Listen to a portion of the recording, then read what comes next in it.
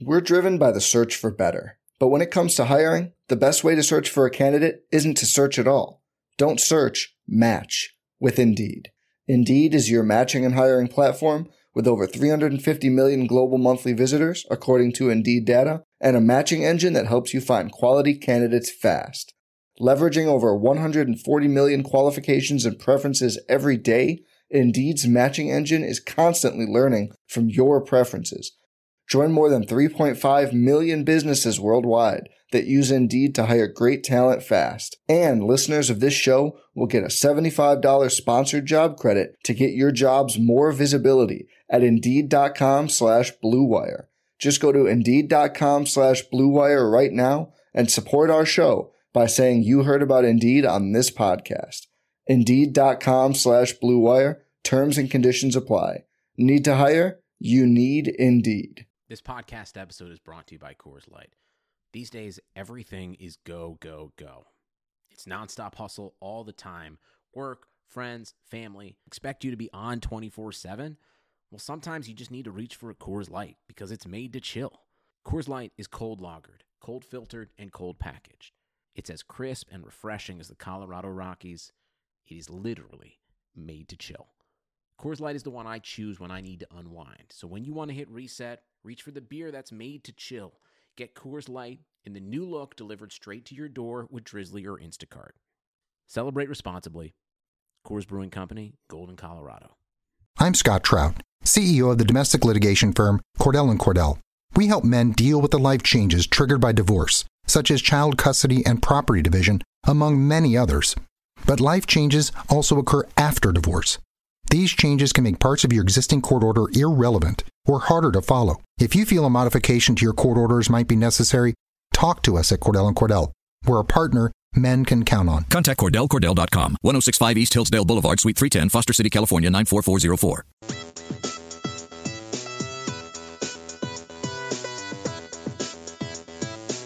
You are listening to On the Daily, the RotoViz Daily Fantasy Sports Podcast, powered by RotoViz Radio. Hey everyone, I'm Matt Friedman, Matt F. the Oracle of the Action Network and RotoViz. Welcome to the June 29th, 2018 NASCAR edition of On the Daily. I'm joined by Dr. Nick Giffen, an owner of RotoViz, a PhD in mathematics, a three-time qualifier for the DraftKings NASCAR main event, and one of the best NASCAR DFS players in the world. You can follow him on Twitter at RotoDoc. Nick, it's been a long time since we've done a show. There was a week off that NASCAR had. You had the tooth surgery. Then last weekend I was busy. I feel like it's like long lost friends finally seeing each other again. How's it going? Yeah, exactly. It's been quite a while since we got to do the normal routine here, but it's nice to be back into the normal routine. But overall it's going pretty good. I'm in St. Louis this weekend for a wedding, so I guess it's not completely normal routine for me. But I love St. Louis. It's such a great city. And fun fact, I grew up a St. Louis Cardinals fan. My dad raised me as a Cardinals fan because he was a Cardinals fan. So got some connections to the city of St. Louis, and now we're here for a wedding this weekend. It's going to throw off the schedule a little bit. We'll talk about all that. But yeah, I'm having a good time. And I heard a little whisper birdie speak that we're actually might have a chance to hang out in person soon, Matt. Yes, because next week I'm going to be in Las Vegas for the Gambling Olympics, an event organized by the Action Network and the Three Donkeys in particular. So I will be there covering the event. And in an absolute worst case scenario, if someone drops out, I might end up being like the 12th person who participates, but let's hope that doesn't happen because I will be absolutely the worst person in the event. But yes, I will be in Vegas, so we will hang out and I guess maybe we can even record in person, which we've never done that before, so that would be cool. Yeah, maybe. I'm going to be gone next weekend as well. Oh, that's right. That's right. But I'll be back before you leave Vegas. So yes, that's right. We can at least have a beer or something. Yes. We'll hang out. It's hilarious that the one time I'm going to Vegas, you won't be there for part of the time. But yes, we will see each other. Okay, let's get into it. After a couple of weeks off, the pod is back, and we have a race at Chicagoland. So last weekend, NASCAR ran its first of 3 road course races this year at Sonoma, and this is the first year, maybe ever, right, that we've had 3 road courses.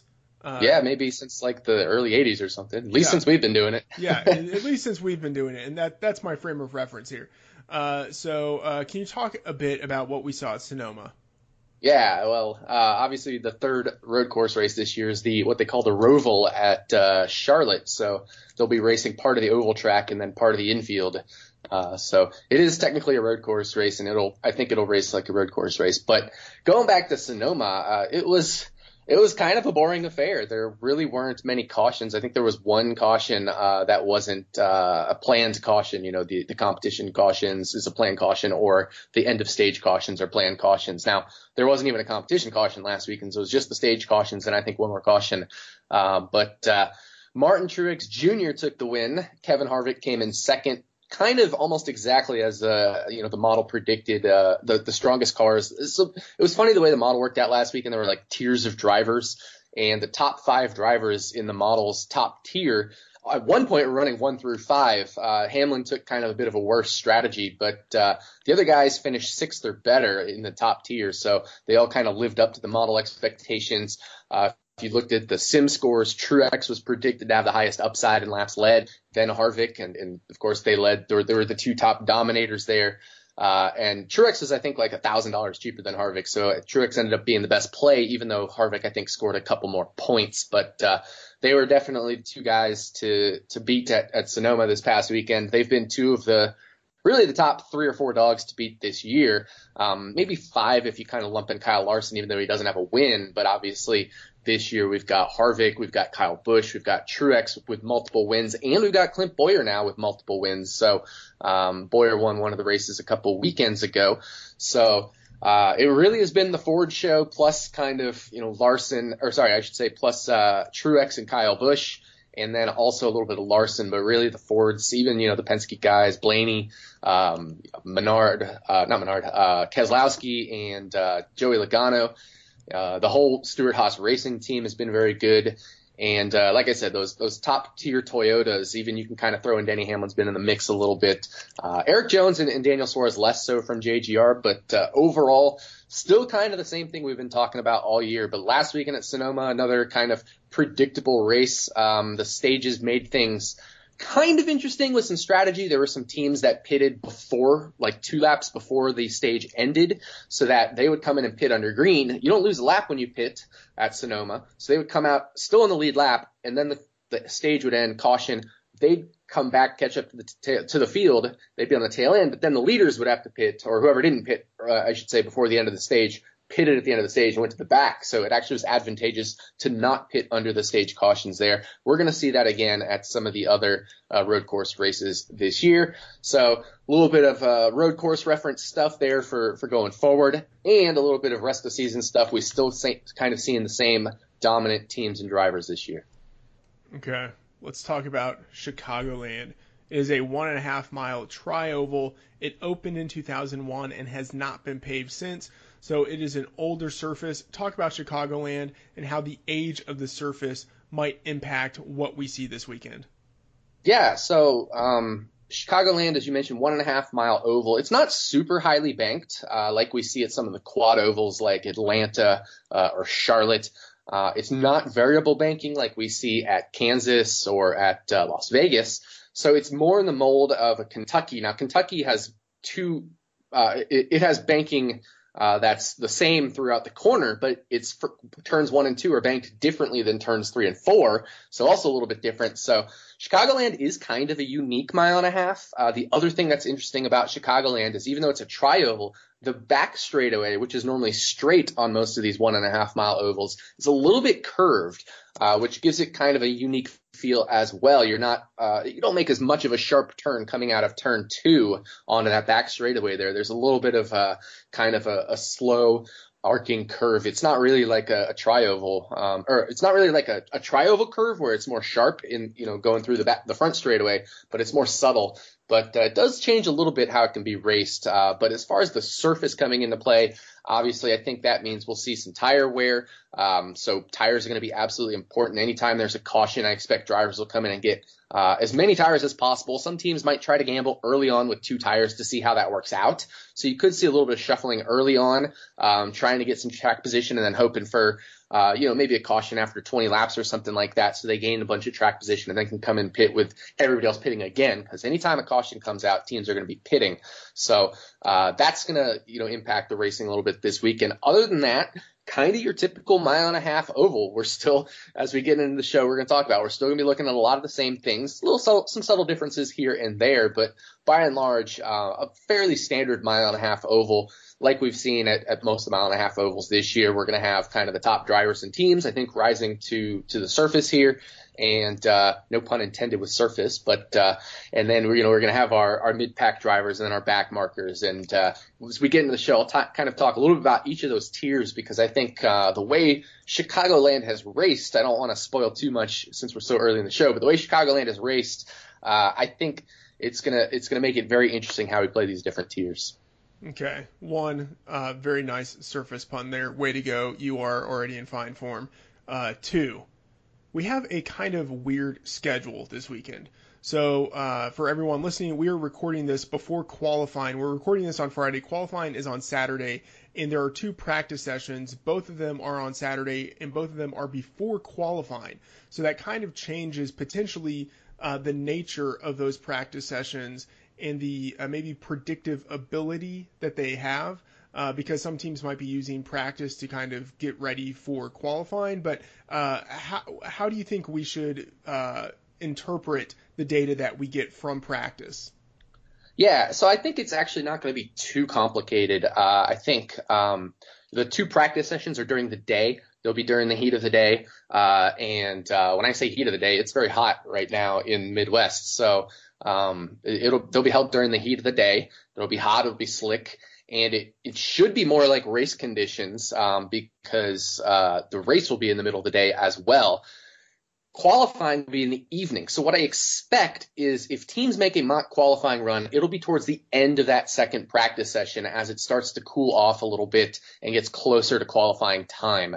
I wouldn't expect any mock qualifying runs as teams roll off roll off the hauler there. They want closely dialed in for the race as much as possible. If they're not even near it for the race, they may just skip qualifying trim altogether and continue to focus on the race. But by and large, I think we're going to see teams focusing on race trim and opening practice, and for the good bulk of the second practice. And then maybe towards the end of second practice, you'll see teams doing some mock qualifying runs. The only other caveat is there may be a few teams that gamble and do a mock qualifying run very, very, very early on the first practice session. I would expect most wouldn't, but there might be a couple teams that do that just because it could be the coolest point of the day, because it's actually at 11:30 Eastern, so 10:30 local time will be the first practice. So it won't have completely heated up. The sun won't have been out for as long. So maybe that'll be the closest that they get towards qualifying conditions. So you may see some teams do it very early in the opening practice. Others may do it late in the final practice, but there really isn't going to be a way to simulate qualifying temperatures, because qualifying is going to happen at 6 o'clock in the evening. And as the 3 sessions go on in qualifying, it's just going to get cooler and cooler, and the sun is going to be closer and closer to going down. So practice sessions during the heat of the day, it's going to be very tough. So I'd expect most teams to focus on race trim for most of those practice sessions. We will get some 10-lap averages in, and so that's, of course, going to be the thing to focus on this weekend. So normally there are 3 practices. The second and third practice are after qualifying, and we tend to prioritize the third practice. Sometimes the practice can be a little bit different in terms of when qualifying comes in that order, but normally we prioritize the final practice. Out of these 2 practices, which one are you prioritizing a little bit more in your models, or do you think it's going to be an average of the 2? Definitely we'll be prioritizing the second one, because that's going to be even closer to race time conditions. It'll be from 2 to 2:50 Eastern time, so 1 to 1:50 Central time in Chicagoland, and that's going to be really close to the race time conditions as well. I think the race starts at 2:30 Eastern, so 1:30 local time there in Chicago. So definitely the second practice, and the model shows that final practice as well is going to be the most important. So we're definitely going to look at the 10-lap or even longer run times if we get them from NBC. So this race, of course, is going to be covered by NBC. The first race of the year covered by NBC. Before that, they were all on Fox. Now all of them are going to be on NBC or NBC Sports Network will be where the various practice sessions are, and then the race as well. Dale Jr. is joining the booth this year for NBC. But so we'll see if we get 15 or any longer lap averages from NBC like we would occasionally get from Fox. So that's kind of a little bit of a wrinkle as well, because the place we used to always get our 15 or even sometimes 20 lap average data was always from the TV broadcasts or from the TV broadcasters on Twitter. We'll have to see if the switch to NBC, if we get the same kind of information or not. Let's talk a little bit about the schedule, the compressed schedule. So along with changing, obviously, how we maybe look at practice and qualifying, it also, I imagine, changes the content schedule that you have at RotoViz this weekend. What is the content schedule? Yeah, so like you said, with the compressed weekend and also the fact that I'm here at a wedding in St. Louis, it's going to be a bit of a different schedule. Qualifying will end around 7 o'clock Eastern, give or take, 15 minutes. And so I will actually be in the middle of attending the wedding and the reception when it ends. So there's a small chance I could sneak out at some point. The wedding is literally, I can see the wedding area from my hotel window, so that's good. But so maybe I could sneak out. Otherwise, I'm just going to have to write up the article and get the apps updated after the wedding. So it would be like pretty late Saturday night Central Time. So, maybe 11 o'clock, midnight Central Time, I'll get the article started to get written and get the apps updated. So basically expect everything overnight if you're kind of on the East Coast or very late if you're on kind of the West Coast. That'll be popped up. The RotoViz article, the RotoViz apps being updated. And then the RotoViz live show, I will record it Sunday morning and have it posted on rotoviz.com/live by 3 hours before lineups lock. So again, lineups lock, I believe, at 2:30 Eastern time. So it'll be posted by 11:30 Eastern time, which is, of course, 10:30 here Central and 8:30 in the morning if you are like me and live on the West Coast. Okay, so for everyone who is interested in the RotoViz content, you can get a 30% discount to a special NASCAR pass through the NASCAR podcast homepage, rotoviz.com/NASCAR podcast. With that pass, you get unlimited access to all of Nick's premium NASCAR content, and your subscription supports the pod. Also, if you are subscribing to the RotoViz NASCAR package, then you have access to a lot of great tools and data. With all of the research that you are doing, you should place some NASCAR bets at mybookie.ag. They have a number of futures bets and head-to-head props for each race, and I bet the props at MyBookie every week. You should check them out. They are fun to play. They are a great way to leverage your RotoViz subscription and to supplement your NASCAR DFS action. So join now. Go to mybookie.ag, and they will match your deposit with a 50% bonus with the promo code NASCAR. mybookie.ag. You play, you win, you get paid. I'm out of practice. That was probably the worst MyBookie promo read I've done. That's all right. We'll get back into the swing of things. I don't think it really matters, though. Yeah, I think you just need to kind of get back into the groove, and once you hit like lap 5 or 6 of doing this again, I think you'll be good. Right. Okay. Let's talk about Chicagoland. Let's shift into gear and talk about Chicagoland. Boom. Nailed it. Okay. So 400 miles, 267 laps. At that race distance, I'm imagining that dominators will be important. How many are you looking to roster this weekend in cash games and GPPs? Yeah, this is an interesting weekend for dominators because it's not quite the 300 or the 325 like we see at Atlanta or the 33 that we see at the 500 mile, 1.5 mile track races. So a little less important than those, but still important to get dominators. But what I think is even more important is the dominator history here at Chicagoland. It is much more spread out than a lot of the 1.5 miles we've been to recently. If we look at 2015, Kyle Busch led 45% of the laps, but then we had 3 drivers all lead 37 to 41 laps. So we had Kurt Busch lead 37, Martin Truex Jr. lead 39, and Jeff Gordon lead 41 laps. So pretty spread out there. They're all around 13, 14, 15% of the laps led. Not really enough to be like a major dominator, but all 3 are kind of minor dominators. So what really happened with those 3 drivers is the ones that also scored good place differential and finishing position were the ones you were going to want in your winning lineup. Also the fastest laps between those 3 drivers, Kurt Busch had 48, Jeff Gordon had 31, and Martin Truex Jr. had 14. So don't forget, of course, about the fastest laps as well. Usually when we think dominator, we think fastest laps and laps led are highly correlated, and usually they are. But in this case, with Truex leading only 39 laps and only 14 fastest laps, he probably was, despite leading more laps than Kurt Busch, was less valuable because Kurt Busch had a lot more fastest laps with 48 to 14. So that's 24 versus 7 points in fastest laps. But, kind of spread out there in 2015. If we look at 2016, we had Jimmy Johnson lead 43.7% of the race. We had Chase Elliott lead 27.8% of the race. And then we had Martin Truex Jr. 11.9. So we'd really call that a 2-dominator race. But then the interesting one is last year, the first year was stages, 2017. We had kind of 4 dominators, we had a driver lead 15.7% of the race. That was Chase Elliott again. 22.1% was Kevin Harvick. Then we go 28.8% was Martin Truex Jr., a name we've heard twice on this list, just like we've heard Elliott twice on this list. And then Kyle Busch, another name we've heard twice on this list, lead 32% of the laps. So 4 drivers there leading between 15.5% and 32% of the laps led last year. So the dominators are a little spread out at Chicagoland, at least based off of the last 3 races. And I do like to use the last 3 as the best reference because in 2015 they really started cutting the downforce. And also the track surface age, of course, is much closer in these most recent 3 years than going back further to 14, 13, 12, etc. So I think those are the 3 most representative races, obviously, since they're the 3 most recent.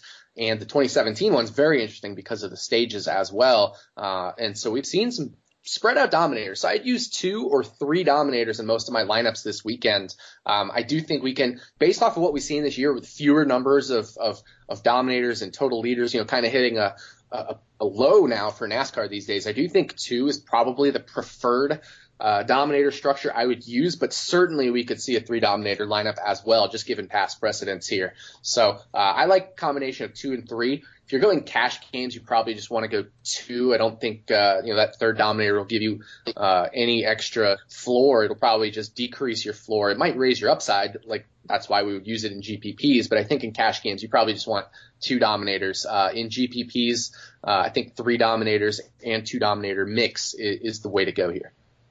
Okay.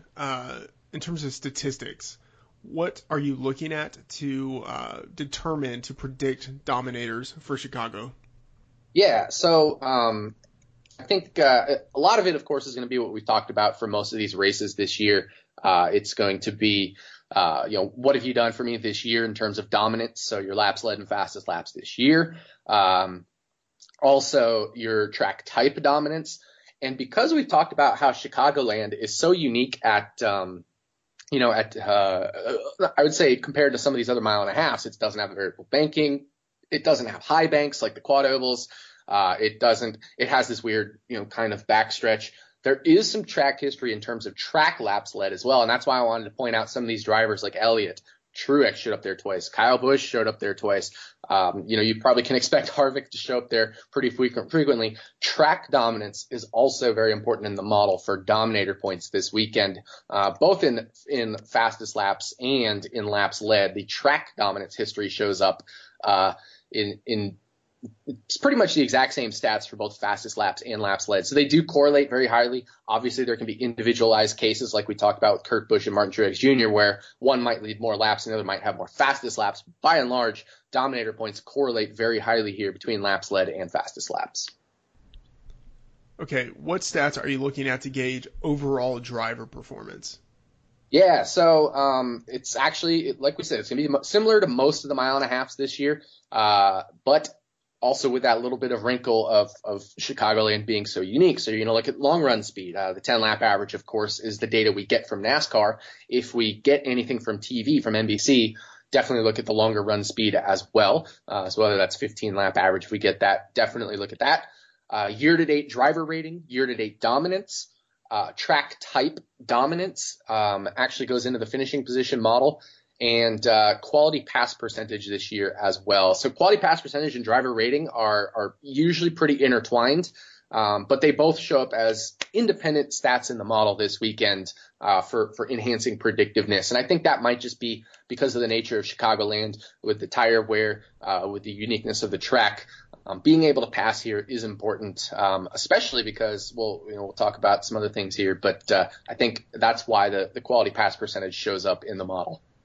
Speaking of the model, how predictive do you think it is this weekend? So this one is going to blow everyone's mind, but the model is the highest that we have had all year.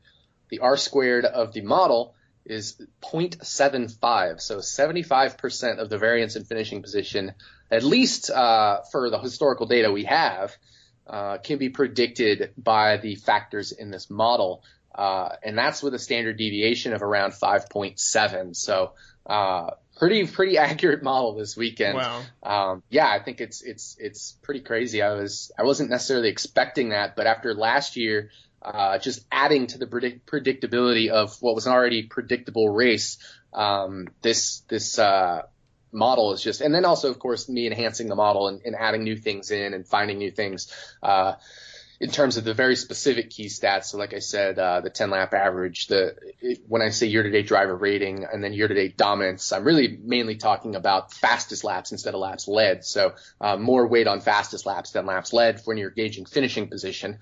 But then the track type dominance with laps led, and then the quality pass percentage, finding all these little key numbers and then figuring out, the right number of races to go back and look at these is what kind of the tweaks I'm making in the model to really enhance the predictability. And so 0.75, the highest we've seen all year, standard deviation of around 5.7. So I expect good things from the model this weekend, and that also means the sim scores should be very nice in terms of gauging upside and median finish as well.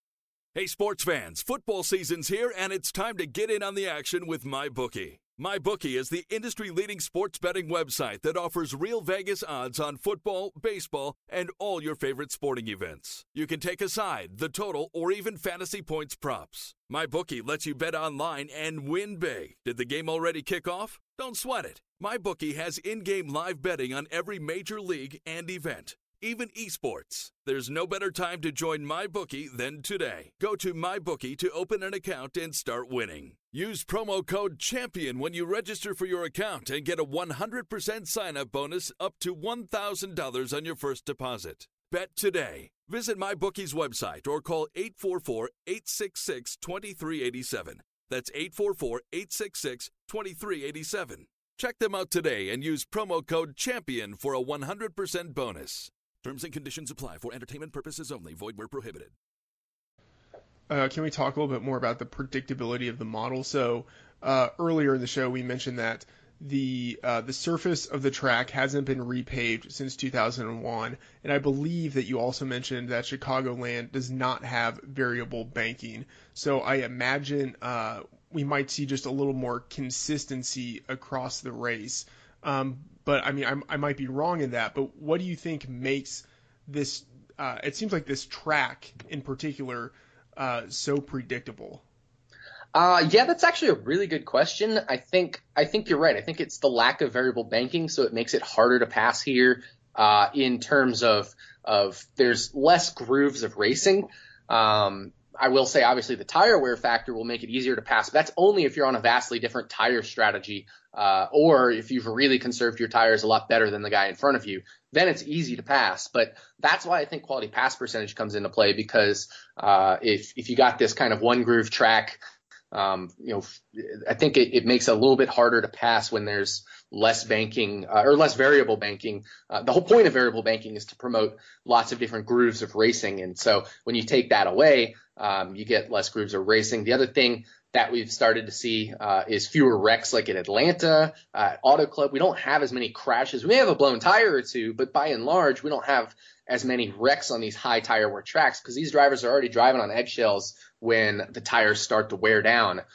So they're not really pushing the envelope in terms of speed, so they're not on the aerodynamic edge that they could be. So it's a lot easier to handle these cars in terms of, not in terms of tire wear, but in terms of just like not being on the aerodynamic, the ragged edge. You add in the heat, and that's just going to lower speeds as well. So if you got really cool temperatures, the car's going to go a lot faster and you could be on the aerodynamic edge a little bit easier. But you add in the heat of the race here. I think all of that kind of combines to a really predictable race. And I mentioned the DNF rate, or not the DNF rate, but the low incident rate at high tire wear tracks. Well, it turns out if we look at the incident rate at Chicagoland Speedway, lower than even our super low one this year at Richmond of 0.1. You go back to 2014 for Chicagoland, and it's only 6.5%, 6.8% incident rate. If you go back to 2015, it's 6.5%. So there was like one extra incident, in 2014 than normal. So the incident rate is very low at Chicagoland. We can expect if only 6 or 7% of the field is going to have an issue, well, you're talking in a 38-ish driver field, 38 to 40 driver field. That's like 2 to 3, maybe 4 cars tops that'll have an incident on average. So, obviously there'll be times where more cars have incidents, but we're talking on average here. The incident rate is very low. So with a low incident rate, I think low incident rate and then high predictability. Very interesting weekend. Yeah, so and it makes sense that if the track is predictable, kind of correlated with that, you would have a low incident rate. What does that mean for GPP strategy? Yeah, this is what I'm trying to wrap my head around this weekend, because obviously it sounds like it sets up as a very chalky weekend. If you've got a very highly predictable model, you've got a low incident rate. But this is where I think it kind of boils down to what we were talking a little bit about with the tiers of drivers, the top tier, the middle tier of drivers, maybe the lower middle tier, and then the Joe Dirt drivers. You probably don't need many very Joe Dirt drivers if there's going to be nobody wrecking out, nobody having major incidents, and everything's going to be very predictable. You can predict the Joe Dirt drivers are going to finish near the back instead of picking up 5, 6, 7, 8, 10 spots, or hanging around on the lead lap because it's a track like Bristol where we get a lot of cautions or things like that. So they get the wave arounds and the lucky dogs and all that. So I expect the Joe Dirt cheap drivers, by and large, is going to be a tier that we really don't need to use much of. Maybe the lower middle tier. So you think that range in like the 6K to maybe lower 7K range. That range right there will kind of be our air quote Joe Dirt cheap range this weekend in terms of what we'll be focusing on using in our lineups. Right. These drivers in that range, a lot of times you'll see like your Paul Menards, your Casey Canes, maybe, for example, your AJ Allmendingers or Chris Buschers of the world. That type of tier will be what we consider like the Joe Dirt cheap tier this weekend. So I think what in terms of the predictability and then the tiers, you're going to want to find your dominators, which should be kind of predictable. Your finishing position is very predictable, so you're going to want to rely on the model pretty heavily. And then the way to approach this for GPPs is I think there's 2 ways to approach it in terms of ownership. I like to have lineups where I'll have a lot of chalk and then maybe in the back markers, air quote back markers, I'm thinking that lower middle tier, I might try to find some of the lower owned drivers either in that lower middle tier or that kind of middle tier, the 7 to 8, mid 8K range or upper 8K range, find some lower owned drivers in those tiers and kind of go chalkier on the top tiers. And then I think there's a way you can kind of maybe pick the chalky dominator, maybe pick a contrarian dominator or something like that. And then maybe go in terms of like, instead of all chalk with these drivers in the middle, you maybe go more guys that are like, I wouldn't say low owned, but you go a lot of medium owned type drivers. I think that's kind of an interesting roster construction as well. I think I prefer the first, where you go chalky towards the top and more contrarian towards the back this weekend though. So that's probably what I'll be focusing on for most of my lineups. Okay, you mentioned earlier the heat, and the Midwest is experiencing a heat wave. Saturday calls for high temperatures, but there's also a chance of rain in the forecast for Sunday. So how are you adjusting your strategy, if any, in consideration of the weather? Yeah, so it seems like a many years or many races, both last year and this year, we've talked about weather. We've also, seems like in many races we talked about qualifying, but fortunately we don't have to on this podcast. All the qualifying craziness will get to happen on Saturday night. But as far as the weather is concerned, if we do get weather and it pushes it back further in the evening, the track will cool down. That will change the dynamics of the race a little bit. Obviously, the cars will be going faster. I don't think it's a super major issue because, I think obviously with the nature of Chicagoland, we're still going to have some slower speeds relative to what they could be on a newer surface. So you might see a little bit more incident rate, but I think the weather, from what I'm looking at right now, it looks like they can get the race in. There's obviously a chance it could get pushed into the evening. If that's the case, I wouldn't change a whole lot. I think they could still get the race in because they do have lights at Chicagoland Speedway, so they could race late into the evening if they want. I'd expect them to get the full race in. So it doesn't really change my strategy as far as dominators or anything like that. The only thing it might do would be to cool off the track a little bit, maybe make an extra incident or two. In that case, maybe there's a chance you could drop down a little bit further into some of the Joe Dirts, but that might be the only major change I make. Other than that, we're probably going to be racing in the heat of the day. It's not going to be as hot on Sunday with the possible rain coming in. It should only be, I think, in the lower 90s for the high, but that's still pretty hot. But in the evening, it'll cool down into the 70s. So if that's what happens with rain, it gets pushed in the evening. You could see an extra incident or two just from faster speeds and also maybe a little bit less reliability on practice times because practice will be in the heat of the day. So maybe that's a situation where you want to fade practice a little bit. Some teams may have a better car that runs across all different conditions than other teams that are very intolerant to temperature and track changes. Okay, let's talk about a few drivers. So granted, we don't have practice times yet. We don't have qualifying position. But before all of that, are there any drivers you think are over or underpriced this weekend who are catching your eye? Yeah, I think, really that top tier makes a lot of sense with Harvick, Kyle Busch, Truex, Larson, Keselowski, Bowyer, Logano, Hamlin. So those are kind of all the drivers we focused on at the top of the show in terms of these are the drivers to beat this year. You go down to that next tier though, the Almirola all the way down to Jamie McMurray tier in the 8K range. I am a little bit surprised to see Chase Elliott at 8,500. Obviously given what he's done at Chicagoland and how there is track history involved in the model. Chase Elliott, 8,500 looks like a nice value. Ryan Blaney at 8,300. He's kind of been, I think, closer to Logano and Almirola this year than I think he's been closer to McMurray this year. So, I definitely like Blaney at 8,300. Eric Jones, 7,900. Usually he's been in the mid 8K range, lower to mid 8K range. I'm not sure why he's dropped in price here. So another driver that catches my eye.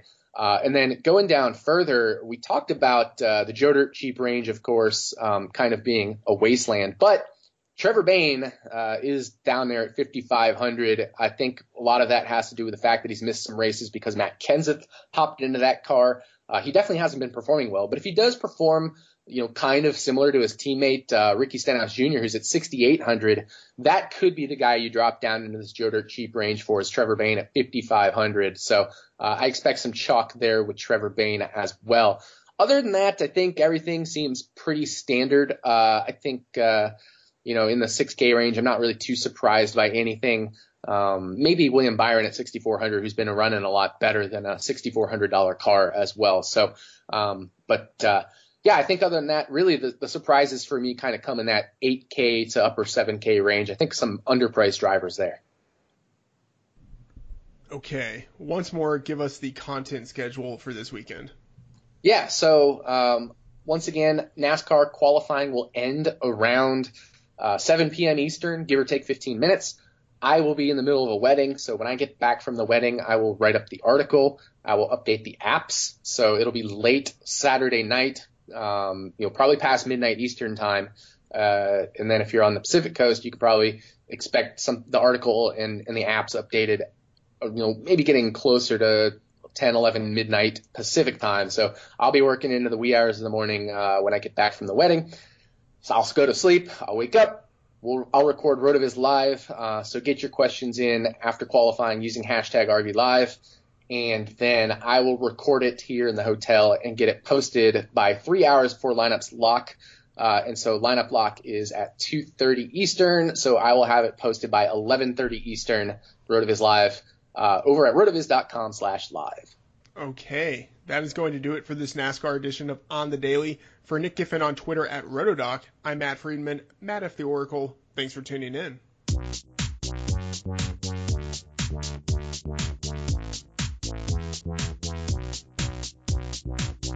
Thank you for listening to On the Daily, the RotoViz Daily Fantasy Sports Podcast powered by RotoViz Radio. And special thanks to Randy E. Aguibo for the introduction. Please review the podcast on iTunes under the established RotoViz Radio feed. Contact us via email onthedailydfs@gmail.com and follow us on Twitter at onthedailydfs.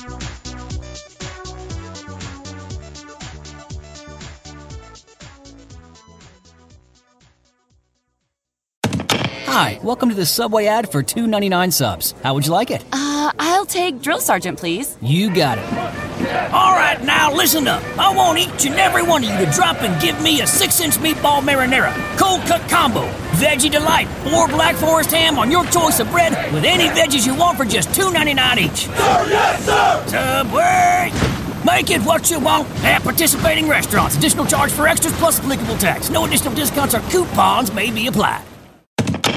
This September at local area Subway restaurants, your meal purchase will help our neighbors in need. Purchase a sub, drink, and chips and help us donate 200,000 meals to local Feeding America food banks. Subway meal includes any sub, salad, or wrap with any drink and chips or 2 cookies. For every 2 meals purchased through September 30th, participating Subway restaurants will donate 1 meal up to 200,000 meals to San Francisco and East, North, South Bay Area food banks. 1 meal is the monetary equivalent of 10 cents. Meals secured by Feeding America on behalf of local member food banks. So pick up a great meal and make a difference in the community.